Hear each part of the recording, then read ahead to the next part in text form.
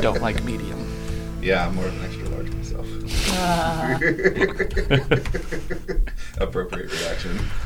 Oh man, I just typed medium. That's not what I meant to type at all. Tomception. What's the... You almost squirted LaCroix out your nose. Yep. That would have hurt. Could really smell the tangerine.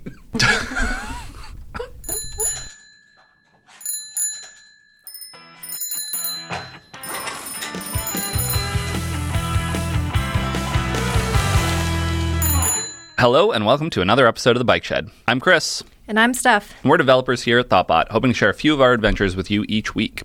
So, what's new with you, Steph? Let's see. I have been diving into the world of mechanical keyboards. Ooh. Which has been fun. The land of the clackety. The land of the clackety. It's a land I never thought I would be in. Like, I've been around plenty of people who have used them and enjoyed them. And that's been great, but it's never been an interest of mine. I never saw the reason in which they were willing to go out and buy a different keyboard to use for their daily typing. But since Greg Fisher here at Thoughtbot has his and he sits next to us, and then I think Brian Tengren, he was the one that showed you a very colorful version of a mechanical keyboard.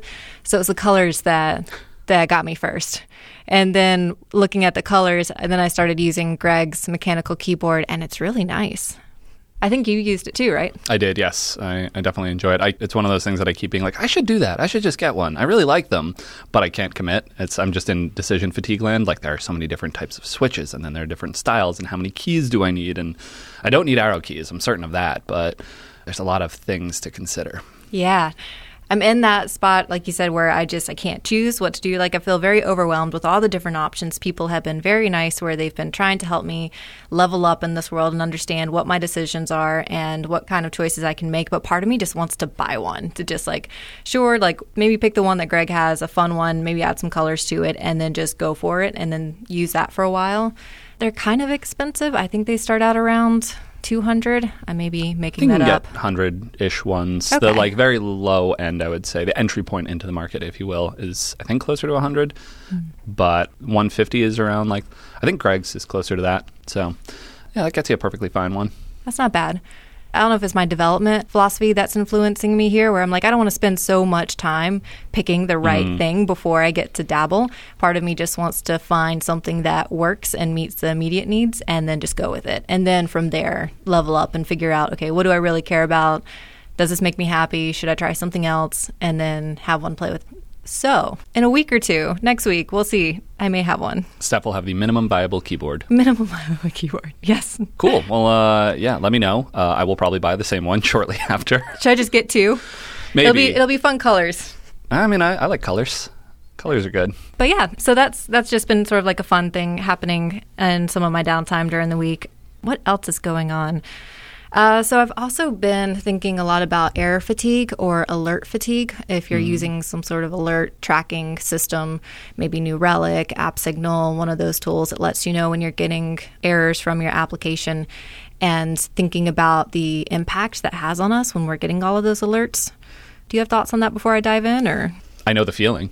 The going numb to the error reports if they start building up, or coming into a team where everyone is like, oh, yeah, we get a lot of those, though, and we've stopped using that as a warning sign. And so it's not to imply that a team is not actually paying attention to things. They're just saying, no, for reasons, there's a lot of noise in that, and we haven't prioritized the time to reduce the noise, and therefore we're not getting a lot of utility out of the error tracking. And in my experience, that's very common. That's a thing that happens regularly without being purposeful in trying to prevent it or trying to fix it and trying to it's sort of a constantly eroding shore, and you have to add new sand to the beach, to make a weird analogy. Add more sand to the beach. Yeah, because the ocean keeps taking the sand. It's eroding. Oh, okay. Yeah. So you stay on dry land. Yeah, well, you want to, I think. Those are my thoughts as well, where you just become overloaded, and it's like you said, maybe you're not ignoring the alerts, but you just have the context. So that was one concern, is some folks may see the alert and they're like, yeah, I know what that's related to. It's not a fire. It's not a huge concern. It's just something that we haven't had time to prioritize and address. But everyone else on the team who's also receiving that alert may not have that same context. So then they're either opting to ignore it because they're not sure what to do, or perhaps they're then spending time digging into it to try to figure out when someone else already has that knowledge to go along with it. So I've just been thinking of ways to help mitigate that, or ways to address, like when you have those many alerts, like how do you start prioritizing? How do you dig yourself out of that hole? How do you put the sand back on the shore? Yeah, sorry about that analogy, everyone. My sense is that this is different than other like tech debt things where my recommendation would be just try and make it a little bit better every time you're in there. Sort of the Boy Scout rule of leave the campsite cleaner. I feel like there has to be a concerted upfront effort. Like you have to get it back to zero in a certain way, whether that's ignoring a bunch of errors, saying like, you know what, we're ignoring this anyway, so let's actually formally ignore this within the system, because most of the tracking systems have a way to say, don't alert us again about this error until the next deploy or for the next 2 weeks or something like that. And so to try and find a little bit of breathing room, but my sense is that this isn't one that makes sense to be like, oh, I'll just tackle this error today. It makes sense to do an upfront effort, but I don't want that to be true. So I don't know. Do you think that's true? I think so, just because there's too much. If you're already working on something and then to switch context to then tackle an error. Now, if you need to triage, like if you need to find out, like, is this an important error, then I think it makes sense to do that context switch. But I like the idea of living in a world where you're going to have these alerts that come through, but if there's a way, maybe this will help answer your question. What I've been currently doing is to help get us back to a place where I'm feeling more comfortable with the errors that are coming in, is with each error that I see is to elevate that to the team and let them know I'm seeing this error. Does anyone have context around it? I've been placing those into Trello tickets. So then anyone who has context on that ticket or that error can add it to the ticket. And then we can prioritize those for the next sprint. Or if there is one that if I add something to a ticket and someone's like, oh no, that's actually really important, then we can still prioritize it right away and pull it in. So that's been my first thought. I know some tools also allow you to aggregate some of your errors. So if you have a background job that's running and it's going to keep retrying that job, so you're going to see that same failure message over and over, then you can aggregate that particular type of error. So then you only get one message for it instead of getting one each time it fails. I also really like the idea that to give engineers the power to silence errors. So if we've created a ticket for an error and we know we want to address it, it's been prioritized, but we're not getting to it right now, but it's causing additional noise, is to go ahead and then turn that error off if you can. I'm not actually sure the easy support for doing that. I think you'd have to have like a custom error class to be able, at least for AppSignal, that may be true. But if you can silence that error fairly easily in the application, to then silence that because you know you've captured it, you're going to work on it. But then as soon as you work on that ticket and address it, make sure you turn it back on. So that way you know if it comes back. One of the previous companies I was working at, we used to go on rotation for being on call for application alerts. And you could choose different fun sounds for every time that there was like a pager alert. And so for mine, I chose the sad trombone because I was like, oh, that's cute. It's an error. It's a sad trombone. This is great. To this day, I still can't hear that sound without twitching. Oh, no. Because we had enough errors coming through that I had this sad trombone going off at like 2 a.m. or like 4 a.m. And I'd wake up a bit panicked because I didn't, and I'd have to check to see what it is. And triaging something at 2 a.m. is just not a good life to lead. Especially when it starts with a sad trombone. I can just imagine like a crescendo of sad trombones is like one job just keeps failing and keeps sending through. Yeah, definitely don't recommend that. I do remember reading from the New Relic team that one of the things that they do is when they have an engineer that's on call, that they will then review to see how many times that person was paged during that period. So if they're on call for like 1 or 2 weeks, and then if that person was paged more than once or twice, they review to say that's not acceptable. Like you shouldn't be interrupted during your normal life more than once, and we should fix that. And I think that's the best attitude, is where it's very much a team endeavor to make sure that people aren't interrupted or fatigued from errors. But it takes a whole team mentality and everybody working together for it. Yep. My sense is that it's also true that error zero is not really a reasonable thing. Like true no errors in production. I know some says like Elm claims that, but no runtime errors. But I'm not sure. There's also like exceptional cases in the code where it's like this data should never show up. If it does, let's yell about it. And that can go to any number of systems, but I've often seen that sort of thing end up in that sort of error or alert or however you want to call that type of system. But yeah, so zero is not the answer. So you have to find that comfortable signal to noise ratio and maintain that. But kudos to you for being the hero that is trying to make that change in the world, be the change you want to see. No, well, thanks. It's because my inbox is flooded and I need to bring it back down. And I was hitting that point where I was seeing these alerts. I wasn't sure what was serious and I wanted to turn them off, but I can't bring myself to turn them off because that defeats the whole purpose of having that there. So I appreciate the thanks, but I'm just trying to help. Well, I mean, I did turn them off because I knew that you had them on. So so literally, thanks. Oh, nice. Okay. I only got access this week, and I know that you're on top of that, and it's going great. I think it's really heading in the right direction. So that's one way to do it, too, is to have someone that's assigned to recording those alerts and have one person on rotation and handle that for a week. That's another good way. That way everybody gets a chance to see them, and then people take breaks. I saw one other tidbit that I really liked where someone had mentioned the idea. It may have been New Relic again. They have some good blog posts around this topic. And what they had recommended is when you introduce a new error that's going to get captured is to create a run book that goes along with that. So explain why you're introducing the error, if this error occurs, like ways to start looking for what caused it, kind of triage it. So then if you are that person that gets alerted to the error, you have someone somewhere to immediately like look to get some help. So you're not just diving into that section of the code for the first time. I thought that was a cool idea. Yeah, I think if you're going to have folks that are going to be on call and if you're going to be using these systems to try and pull people into aspects of the code, then I think that all totally makes sense. But yeah, that's pretty much what's been on my mind. How about you? How's your week been going? It's been going well. Actually, I'm working right now in code that is related to the admin portion of the site that we're working on. And I really love admin portions of sites because I can usually get away with things that I can't necessarily get away with on the true end user facing side. And to be clear, I think these are very good things that I can get away with.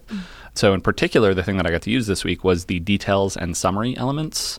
Which, are you familiar with details and summary? Vaguely. So they make like a little accordion thing. Oh, yes. And the GitHub? Yeah. Or I've used them specifically with GitHub comments. My origin story with details and summary also comes from GitHub. I don't know if they were particular in like highlighting it or something, but they are HTML elements that have been around for a bit. I think they're newer ones, but I definitely discovered them within pull requests or issues where people are putting in tracebacks or stack traces or things like that, which can be long and noisy. And so the details and summary thing allows you to collapse it by default and then expand it, but it's all built in and it's native and it's accessible and it's all of these wonderful things. And so I got to use that in an admin UI, but more generally, it just got me thinking about most admin UIs, when I'm talking with someone about building something, I have a very clear use case that's in front of me because typically I'm working with the person who will be the consumer of this web page. I know exactly the workflow that they want. I'm able to make their life better very immediately. And almost always when I have the conversation of, is it okay if I just, build this out of plain HTML and it'll be a form and maybe I'll use an alert box or things like that, maybe details and summary, these sort of things. And so it won't necessarily have the polish is the word I'll use for the UI, but I love this style of website, the bare bones, very accessible, very like keyboard navigation works, tests are easier to write. It is very intuitive. It works. It's responsive typically. It just has all of these nice things that fall out of not going out of our way to make it fancier than it needs to be. That's interesting. I completely agree with you about especially the rewarding part. Like I love getting to talk to someone and saying, if we're working on a page that has some issues and say, what's difficult about this page? How would you wish this page would work? Maybe that's why it's so fun because we get to play that designer role, or typically someone at Thoughtbot, one of our designers would fill that role of talking to users and getting feedback as to how they would dream for the application to work. And I don't get to do that quite as often, but if I'm working on an admin page, I very much get to fill that role where I get to talk to someone and ask them those questions, and I get to build it and take it back to them for a review. And yeah, I completely agree with that. I was thinking it's interesting how I wonder if there's something to carry forward with that idea of how we start the admin pages with less polish, since we know that they're for a specific group of individuals, but then also carry that forward a bit to our users as well, where we start out with the more functional pieces that they need and are looking for, and then start to bring in a bit more polish, but start from that place first. And then you can revisit to see if there's ways to spruce it up. Yeah, I like starting the conversation from the point of view of form over function. So start from what this needs to do, and then we can enhance it with visual treatments and things like that. And I definitely believe in that, and I think that can be incredibly helpful in affordances of highlighting certain text or using colors or things like that to add to the visuals, but starting from that truly functional level talking to designers here at Thoughtbot, this is definitely in line with, I think, their point of view as well. And this is actually, I probably borrowed this from many of them, but the idea of good semantic HTML is the foundation of what we want to build from. And then we can layer on top of that and add to it. But I find that that's so much easier to do in the world of admin pages. And details and summary is just such a fun little element set. Yeah. I don't know if I've used that in just my HTML. I've used it for my GitHub comments for what you just said, where I can hide stuff so people have the option to opt in to a very long description or maybe some screenshots that I've included. But yeah, good stuff. So transitioning over, we have a number of listener questions that keep coming in. So thank you, everyone who is sending those in.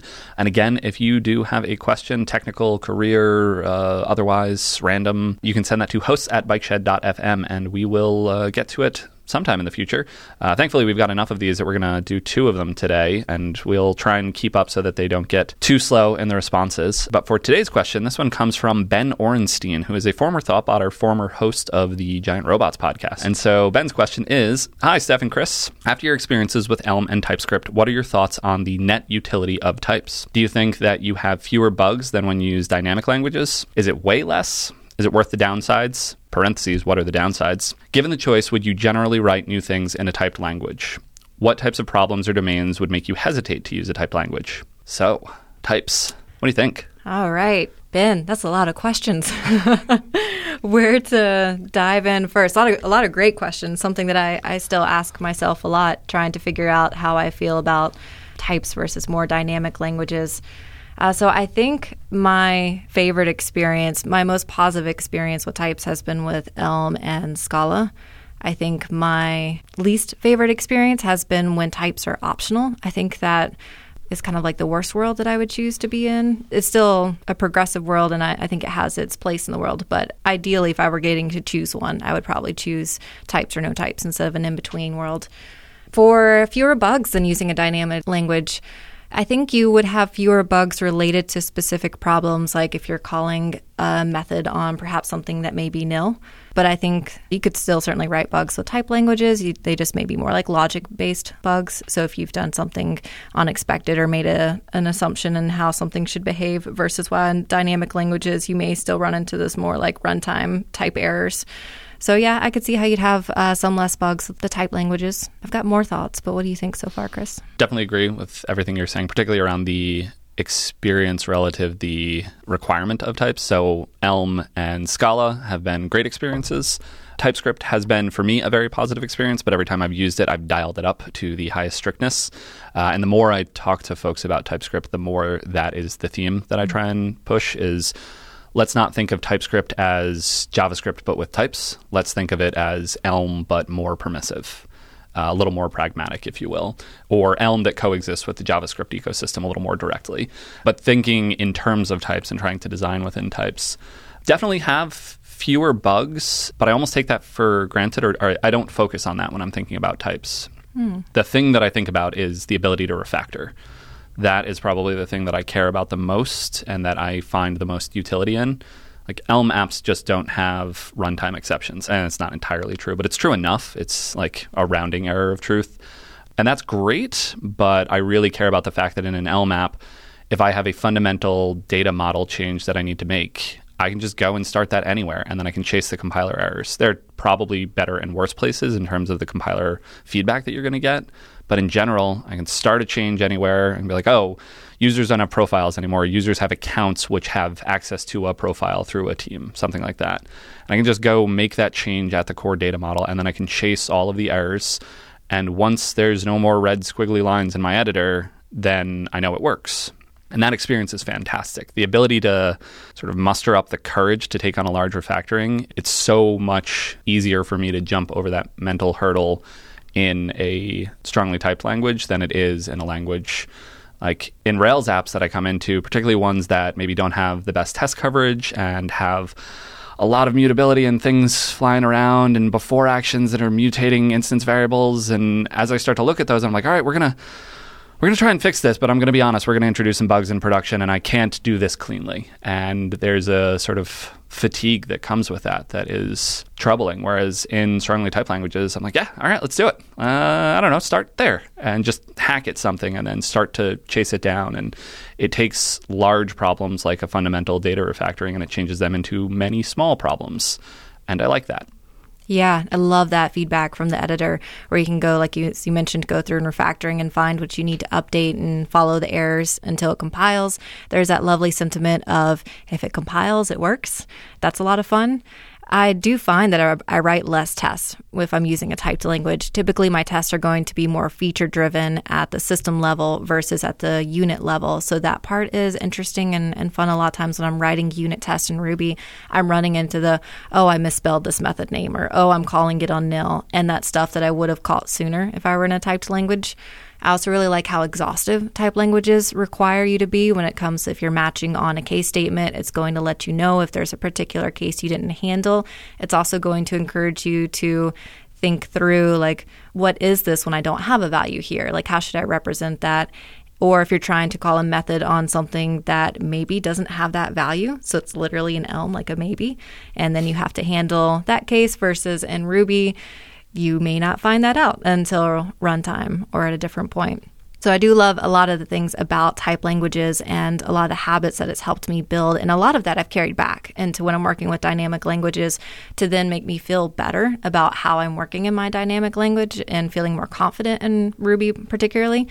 But it's funny, even with like this giant list of like all the reasons that I really like types, there's part of me that's just like, but the dynamic language, in this case, Ruby, it's still friendlier. I still love how quickly I can get up and running with it.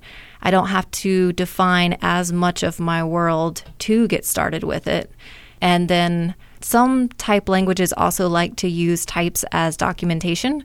And I have the strong opinion that types aren't documentation, at least not in a friendly manner for anyone who's getting started with a language. So Scala was one where I struggled with this, where I'd go to the Scala docs and they'd show you the type signature for your function. And it's like, yeah, that's it. That's all you need, right? I'm like, no, I need so much more than that to understand how to work with this. And Ruby is very different, where they will show you examples of how to use this, a couple different use cases. And a lot of that's more community-based than it is actually specific to the language. But I think that's why part of me still really enjoys the dynamic world, because it has proven to be more friendly than some of the typed languages.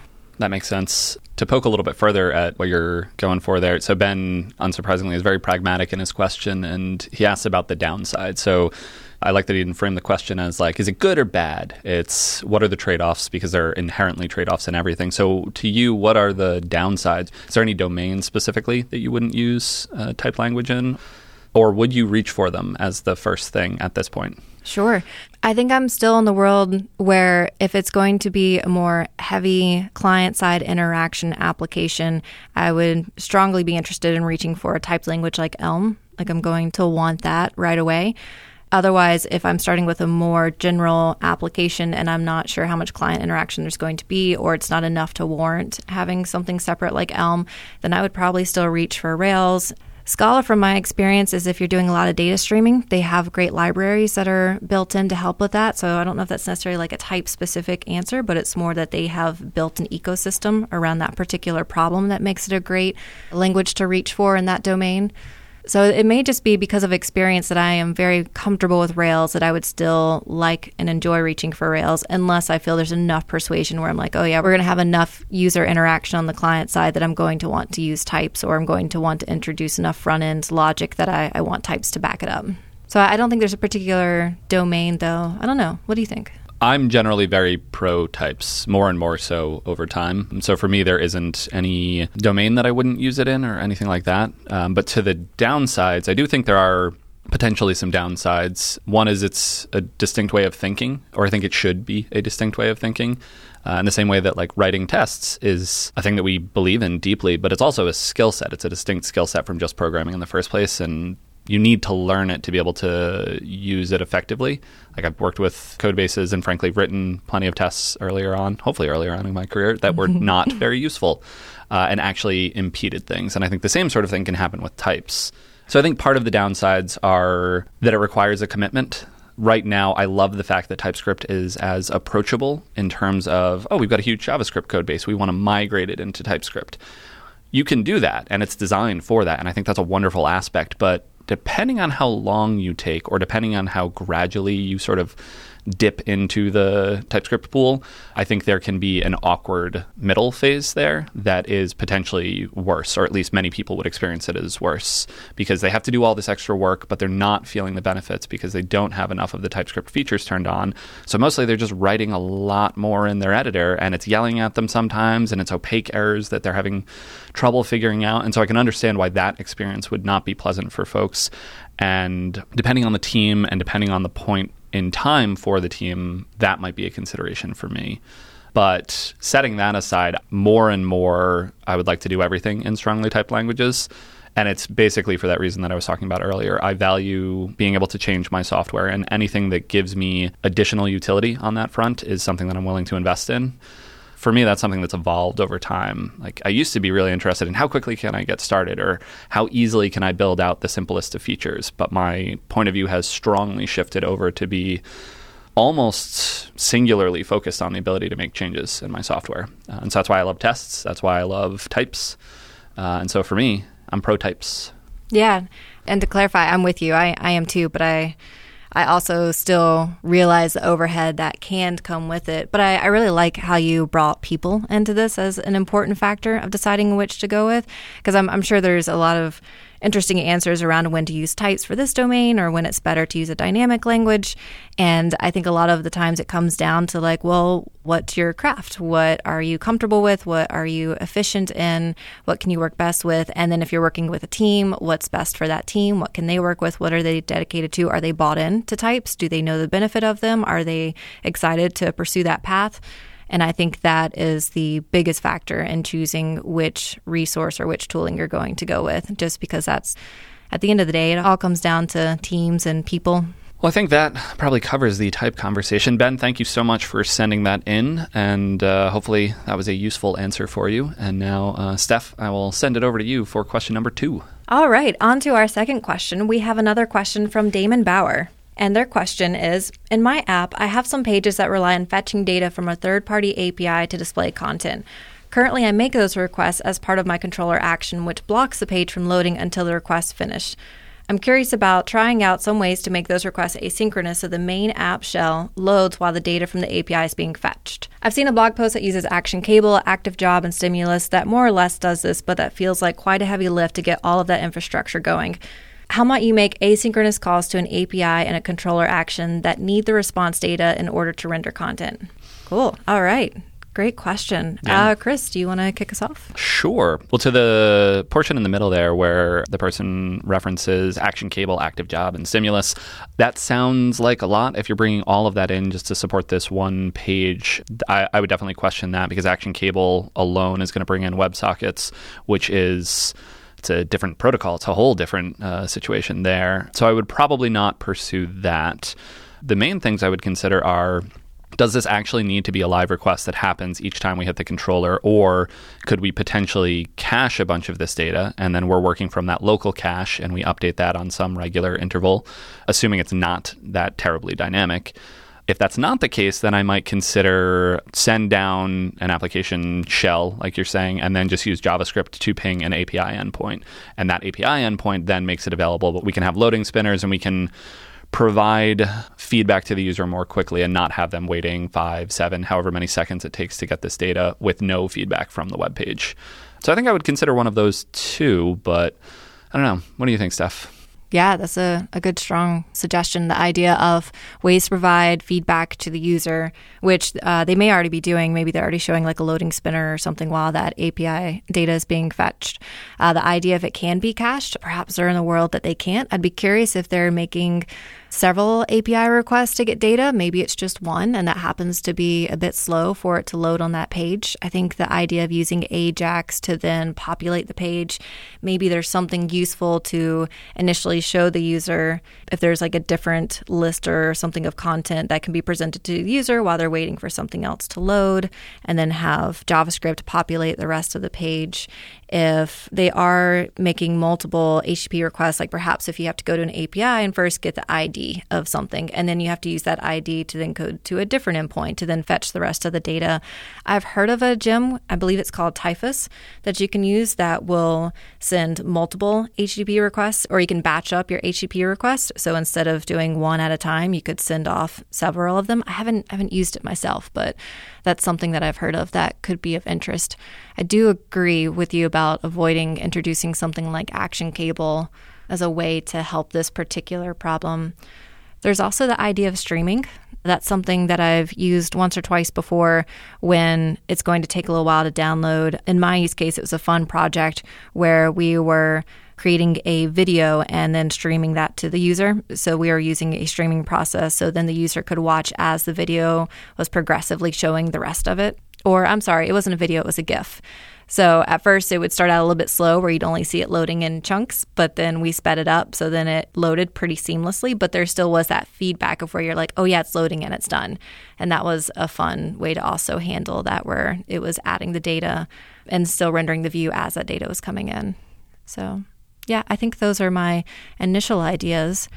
Was that HTTP streaming they were using there?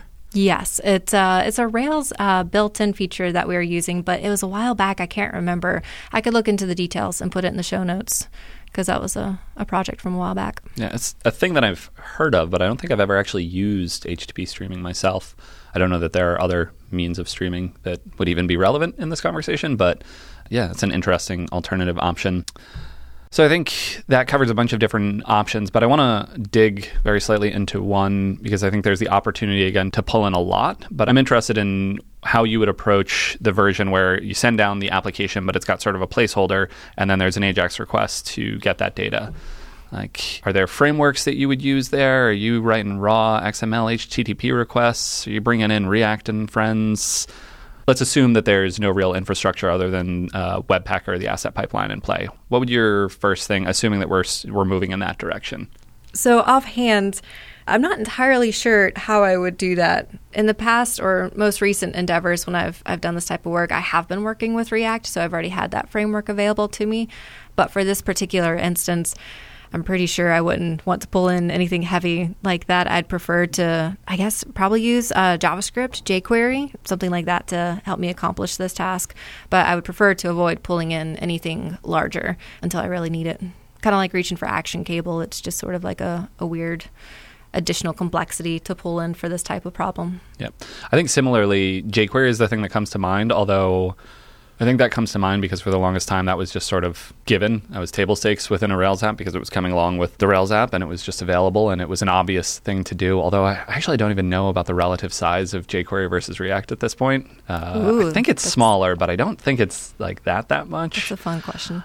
I similarly often end up in the place where the decision has already been made to bring in a front-end framework. And so that's already in place and I'm working with that. And I haven't worked in an app that was just mostly vanilla Rails with a little bit of JavaScript on top of that. Stimulus might actually be a great answer to that portion now, but just boring Stimulus, not using WebSockets or fancier things like that, because I think that's the intention of Stimulus, although I've never used it. I was going to say, I'm not familiar with Stimulus, so I haven't used that. But I feel like we've got Fetch now in the browser. You could just, You're trying to make Fetch happen? I'm trying to make Fetch happen. I think it's got enough support, and so, I don't know, maybe it's just Fetch and that, or maybe it's Stimulus. Probably not jQuery. Now that I think of it, is jQuery out of Rails now? Like if you generate a new Rails app, I don't think it includes jQuery anymore. Ooh, you're putting me on the spot and I don't know. That's fair. I don't mean to put you on the spot on the radio.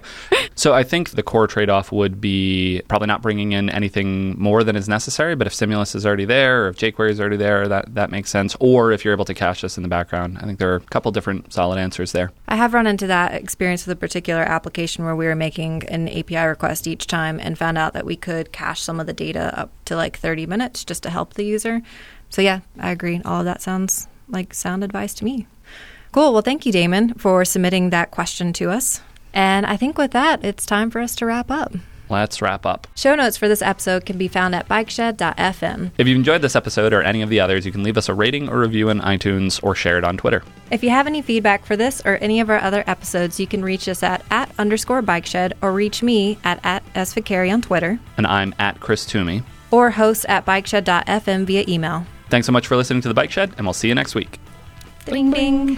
Hey, look at that.